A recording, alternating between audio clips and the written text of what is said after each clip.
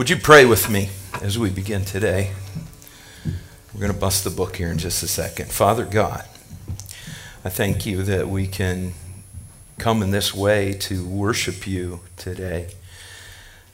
We come with heart and soul and mind.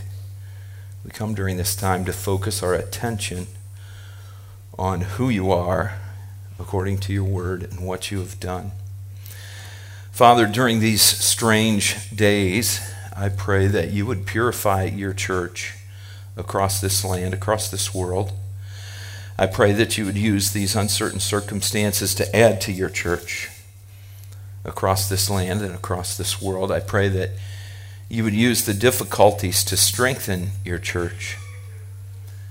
And I pray that we would bring glory to Jesus by how we respond to the world, to the circumstances in it, to our brothers and sisters in Christ, and to our families, and even to our enemies. And Father, I pray most of all, and even today, that you would use your word to embolden your church by the power of your Holy Spirit so that we can do according to your will in each and every circumstance we find ourselves in. Help us to rejoice in you amidst this trial and just to see you, to know you in it. Father, we're going to join our hands and hearts in spirit, and we're going to pray together as you have taught us to pray. Our Father, who art in heaven, hallowed be thy name. Thy kingdom come, thy will be done, on earth as it is in heaven. Give us this day our daily bread, and forgive us our debts as we forgive our debtors. And lead us not into temptation, but deliver us from evil. For thine is the kingdom, and the power, and the glory forever. Amen. And use your word today to make us more like Jesus, in whose name we pray. Amen. You can turn in your Bibles to Titus chapter 2 and verses 11 to 14 is going to be our text for today. And we're going to begin by reading those few verses.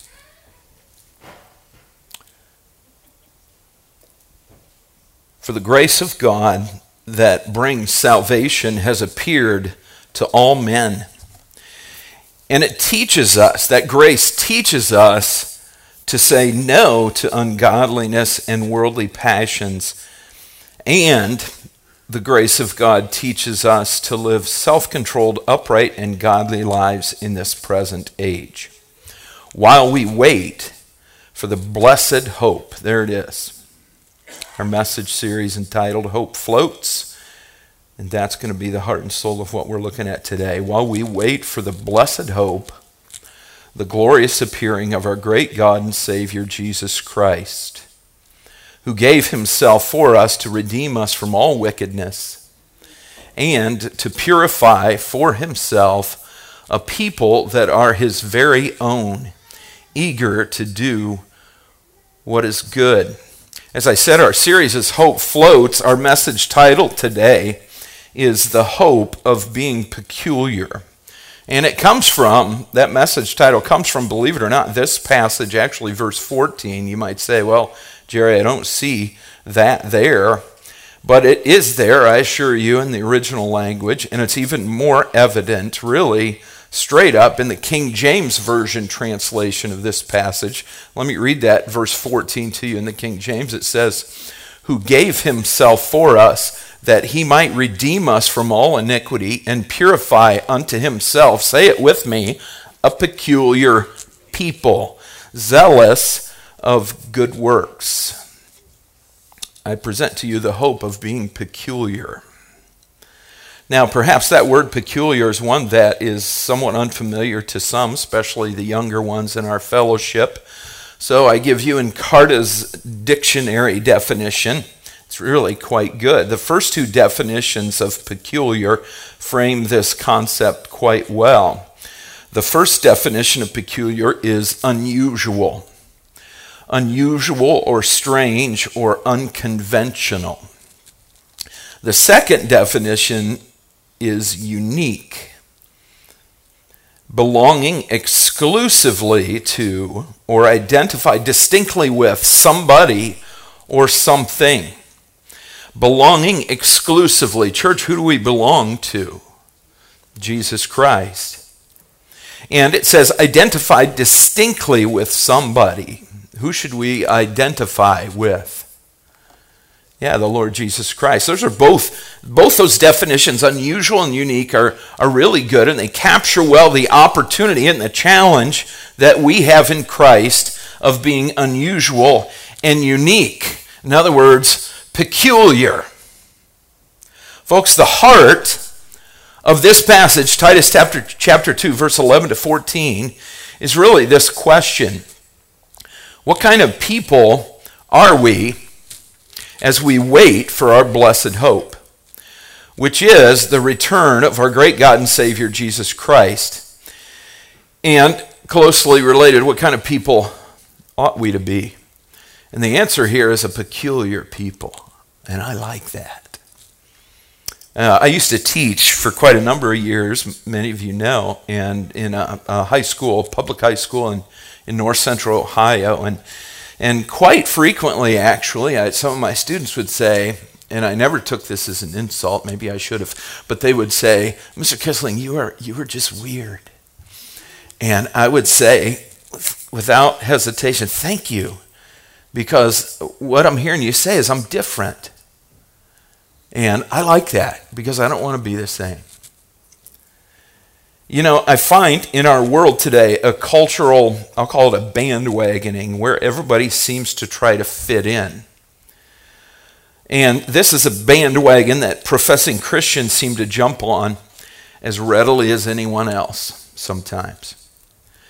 And this is my observation. I didn't read this from any expert somewhere, but see if you can connect with this and see if your observation, this rings true. The world proclaims, be yourself, be different. But in their efforts, it comes off in an all the same kind of way. The macabre, the absurd, the grotesque, the extreme, the shocking. It's sort of like, I can be more strange than you can, kind of contest. If you ever watch the Hunger Games, those series of movies, the culture of the Capitol in those movies, I find more and more eerily similar to the philosophies and influences in our day. Gaudy, absurd, extreme, and everybody sort of just runs along with it. Everybody's doing it in the name of being different, expressing their individuality, declaring their uniqueness. And I don't know about you, but I think when you live in a day when everybody wants to be extreme, is that not conformity in some way? Especially when motivations are considered. To be peculiar in a way that says, look at me, notice me. You've never seen this before.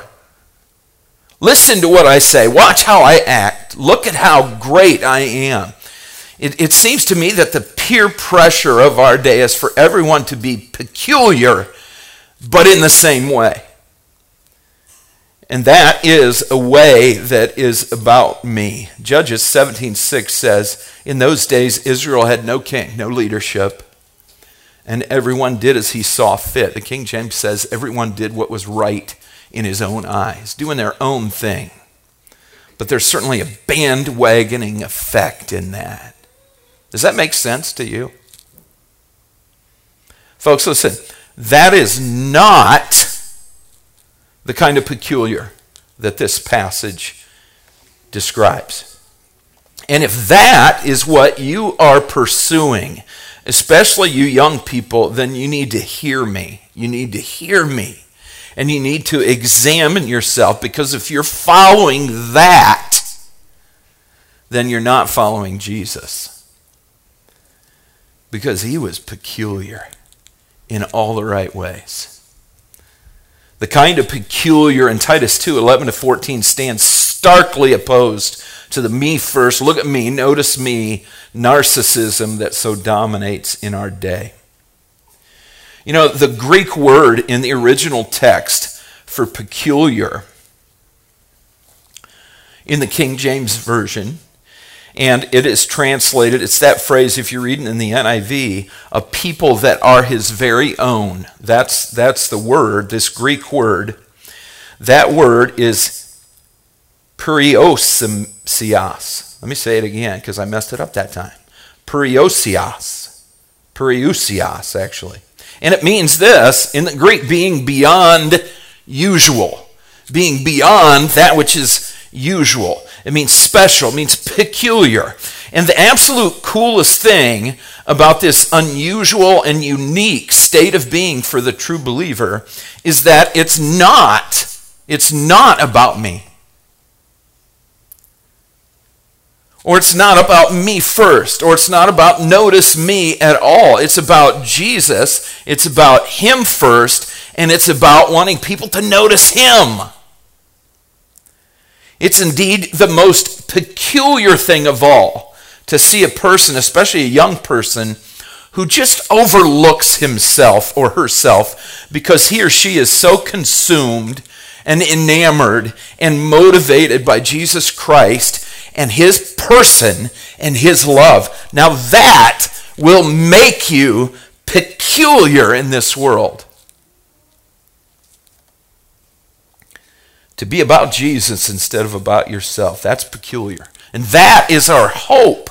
He is our hope. We have no hope in and of ourselves. So why would we live and move down that dead-end street of narcissistic, look at me, kind of life, sort of blended in and bland conformity to this world that masquerades as peculiarity when it's really all the same?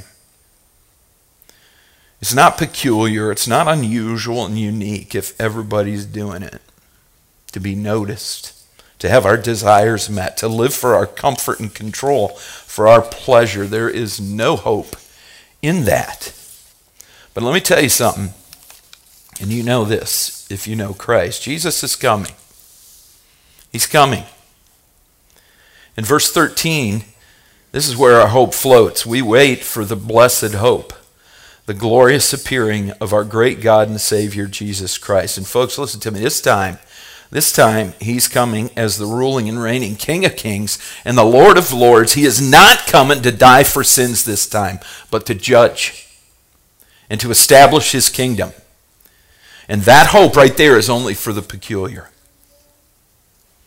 And if you're not living that kind of peculiar, and if you're ashamed of Jesus Christ, then you're not looking forward to him coming back. And that ought to be an indicator of the condition of your faith. Can I say, as we dig deeper into this passage of Scripture, I absolutely love Titus 2:11-14. It's one of my favorite passages. I memorized this passage years ago as a teenager, and I continue to go back to it because I felt its weight and its importance to my daily walk with Christ. And I have used this passage in many sermons and also in many one-on-one interactions with people through the years, but I have never preached solely on it before like I'm doing today, at least not that I can recall.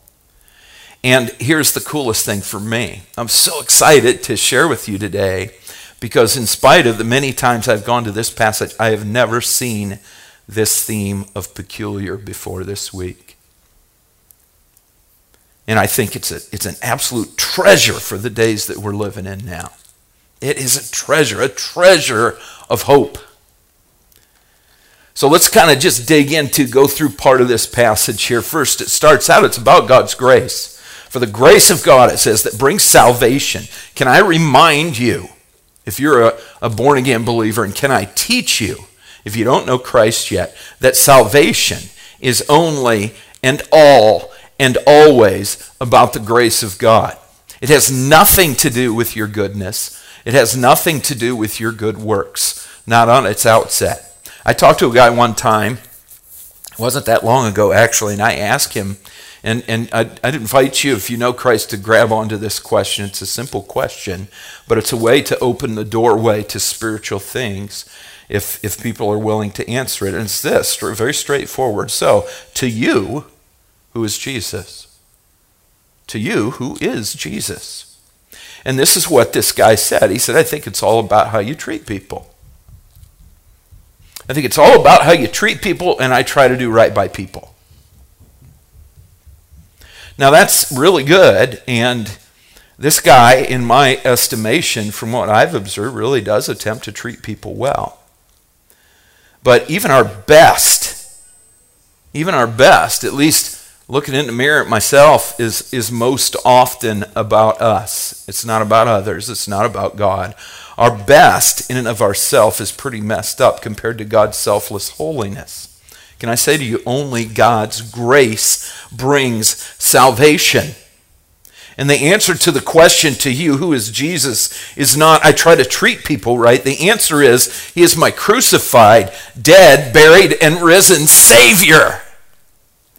He's the avenue by which God's grace brings salvation to me and you. And repentance, if it's anything, is turning from believing that there are other ways, including my own sense of how I treat people, and turning to Jesus as my only way to be right with God. Excuse me. It's all about God's grace, not me. So my counsel to you is to cast your soul and your life on the grace of God expressed through Jesus Christ. Titus 2:11 is the grace of God that brings salvation. And the next part of that first verse there, verse 11, says it's obvious.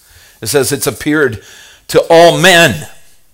Folks, the grace of God appears in countless ways through his natural revelation, through what he has made, and especially through his special revelation through Christ and through his word. And that grace, God's grace, does a number of things according to this passage. Verse 11, the grace of God that brings salvation has appeared to all men. What's it say there? It teaches us. It teaches us to say no to ungodliness and worldly passions and to live self-controlled, upright, and godly lives in this present age. It teaches us. It's the grace of God that teaches us the discipline to say no, as well as it teaches us the discipline to say yes and the wisdom to know the difference.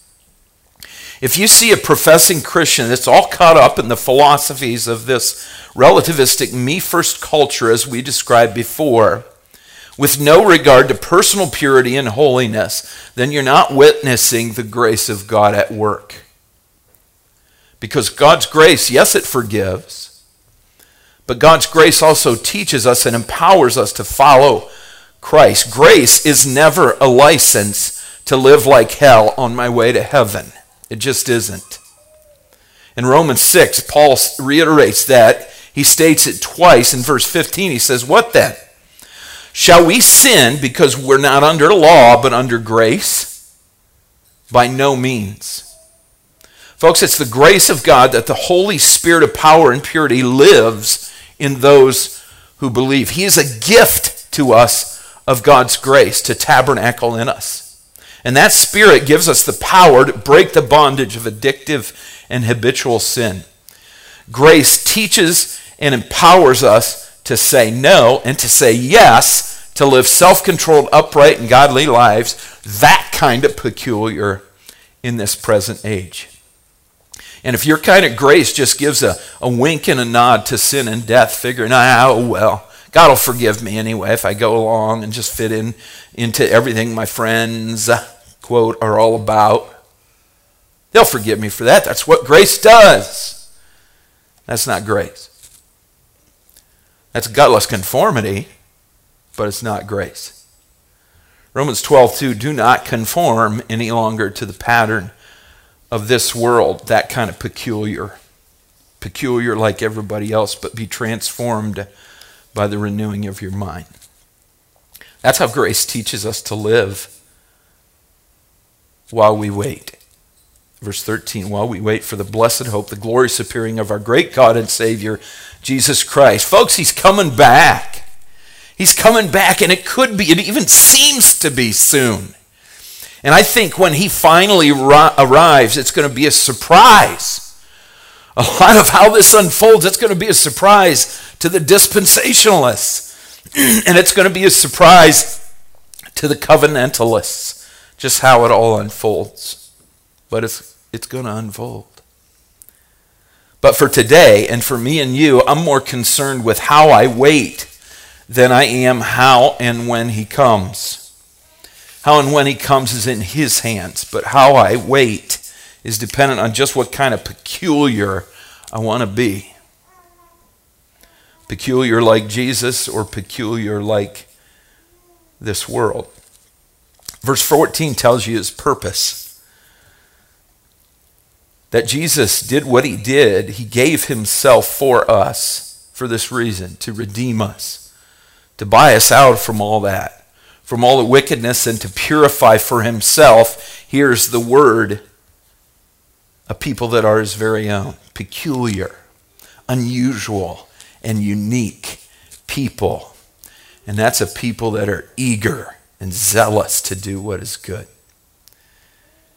And we're eager for that because it points people to Jesus. Last point on my outline there is what kind of peculiar.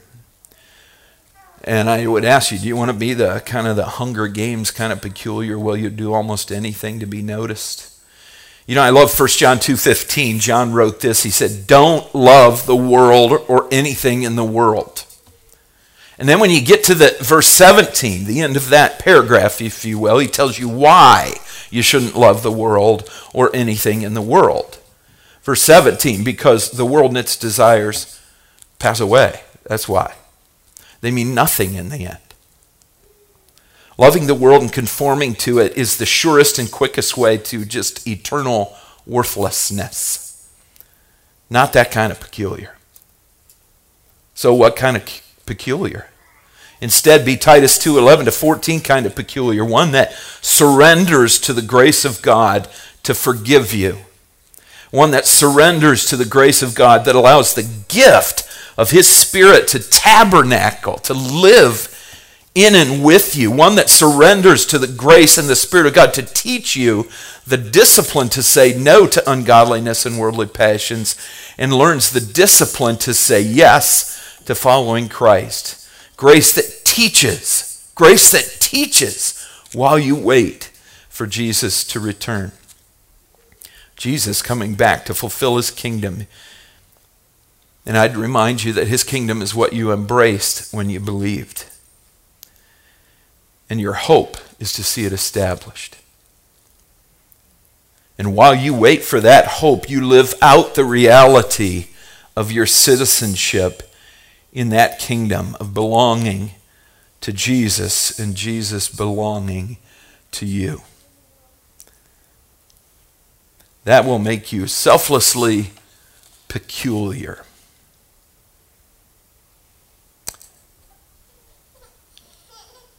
The hope of being peculiar. Sign me up. Let's pray.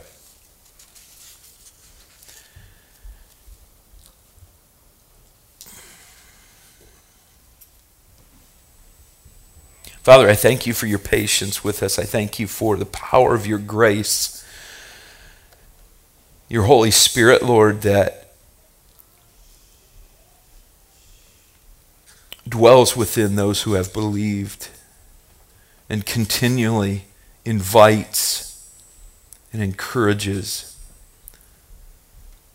us to follow after Christ, to seek him, to sit at his feet, to learn from him, to love him, to be changed by him. Father, I thank you that you're a God of relationship, that you're a community, Father, Son, and Holy Spirit, just giving yourself away within yourself to other. And that you have given yourself away to us through Christ on the cross, through creation, through all the blessings that you pour out daily on this planet. just to sustain it, to give life and beauty. You're continually inviting and drawing us to yourself, us to be your people, a peculiar people. The world calls that weird when we follow Christ. And it can mock and make fun sometimes. They just don't understand. And I pray that our security, our confidence, our sense of community we would get from you and from your church, and that we would be bold. I ask, Lord, that you would pour out your boldness even as you did there in Acts chapter 2. Your 120 or so followers were gathered and they prayed for boldness to speak your word, even though they were being threatened by the powerful authorities of that day. They gave you their threats and they said, enable us to speak your word with great boldness, and you did that. And thousands were born again. I pray that you do that again, Lord, that you'd pour out your spirit of boldness on us, that we would desire with all our hearts to be a peculiar people, unique, unusual, because of Jesus, because we uniquely, distinctly belong to him.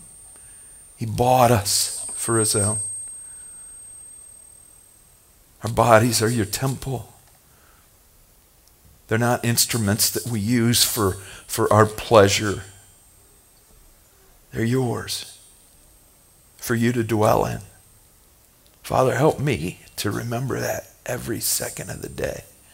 Help us to remember that, to own it, to seek to be your peculiar people, so that the world has a chance to see Jesus in us. So many times in our churches, the world looks on and doesn't see much different. Doesn't see much different.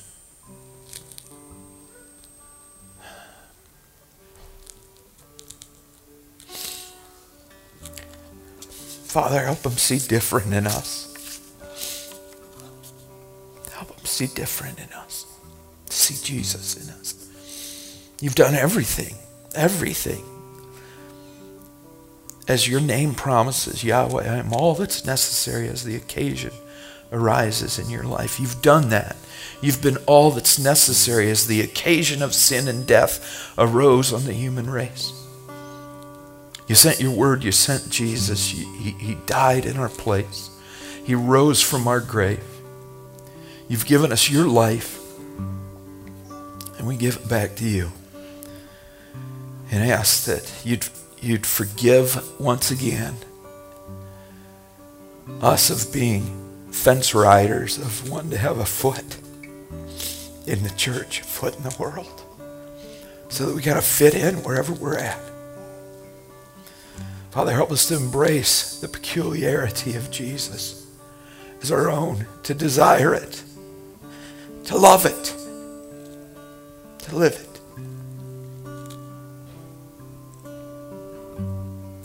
In Jesus' name, amen.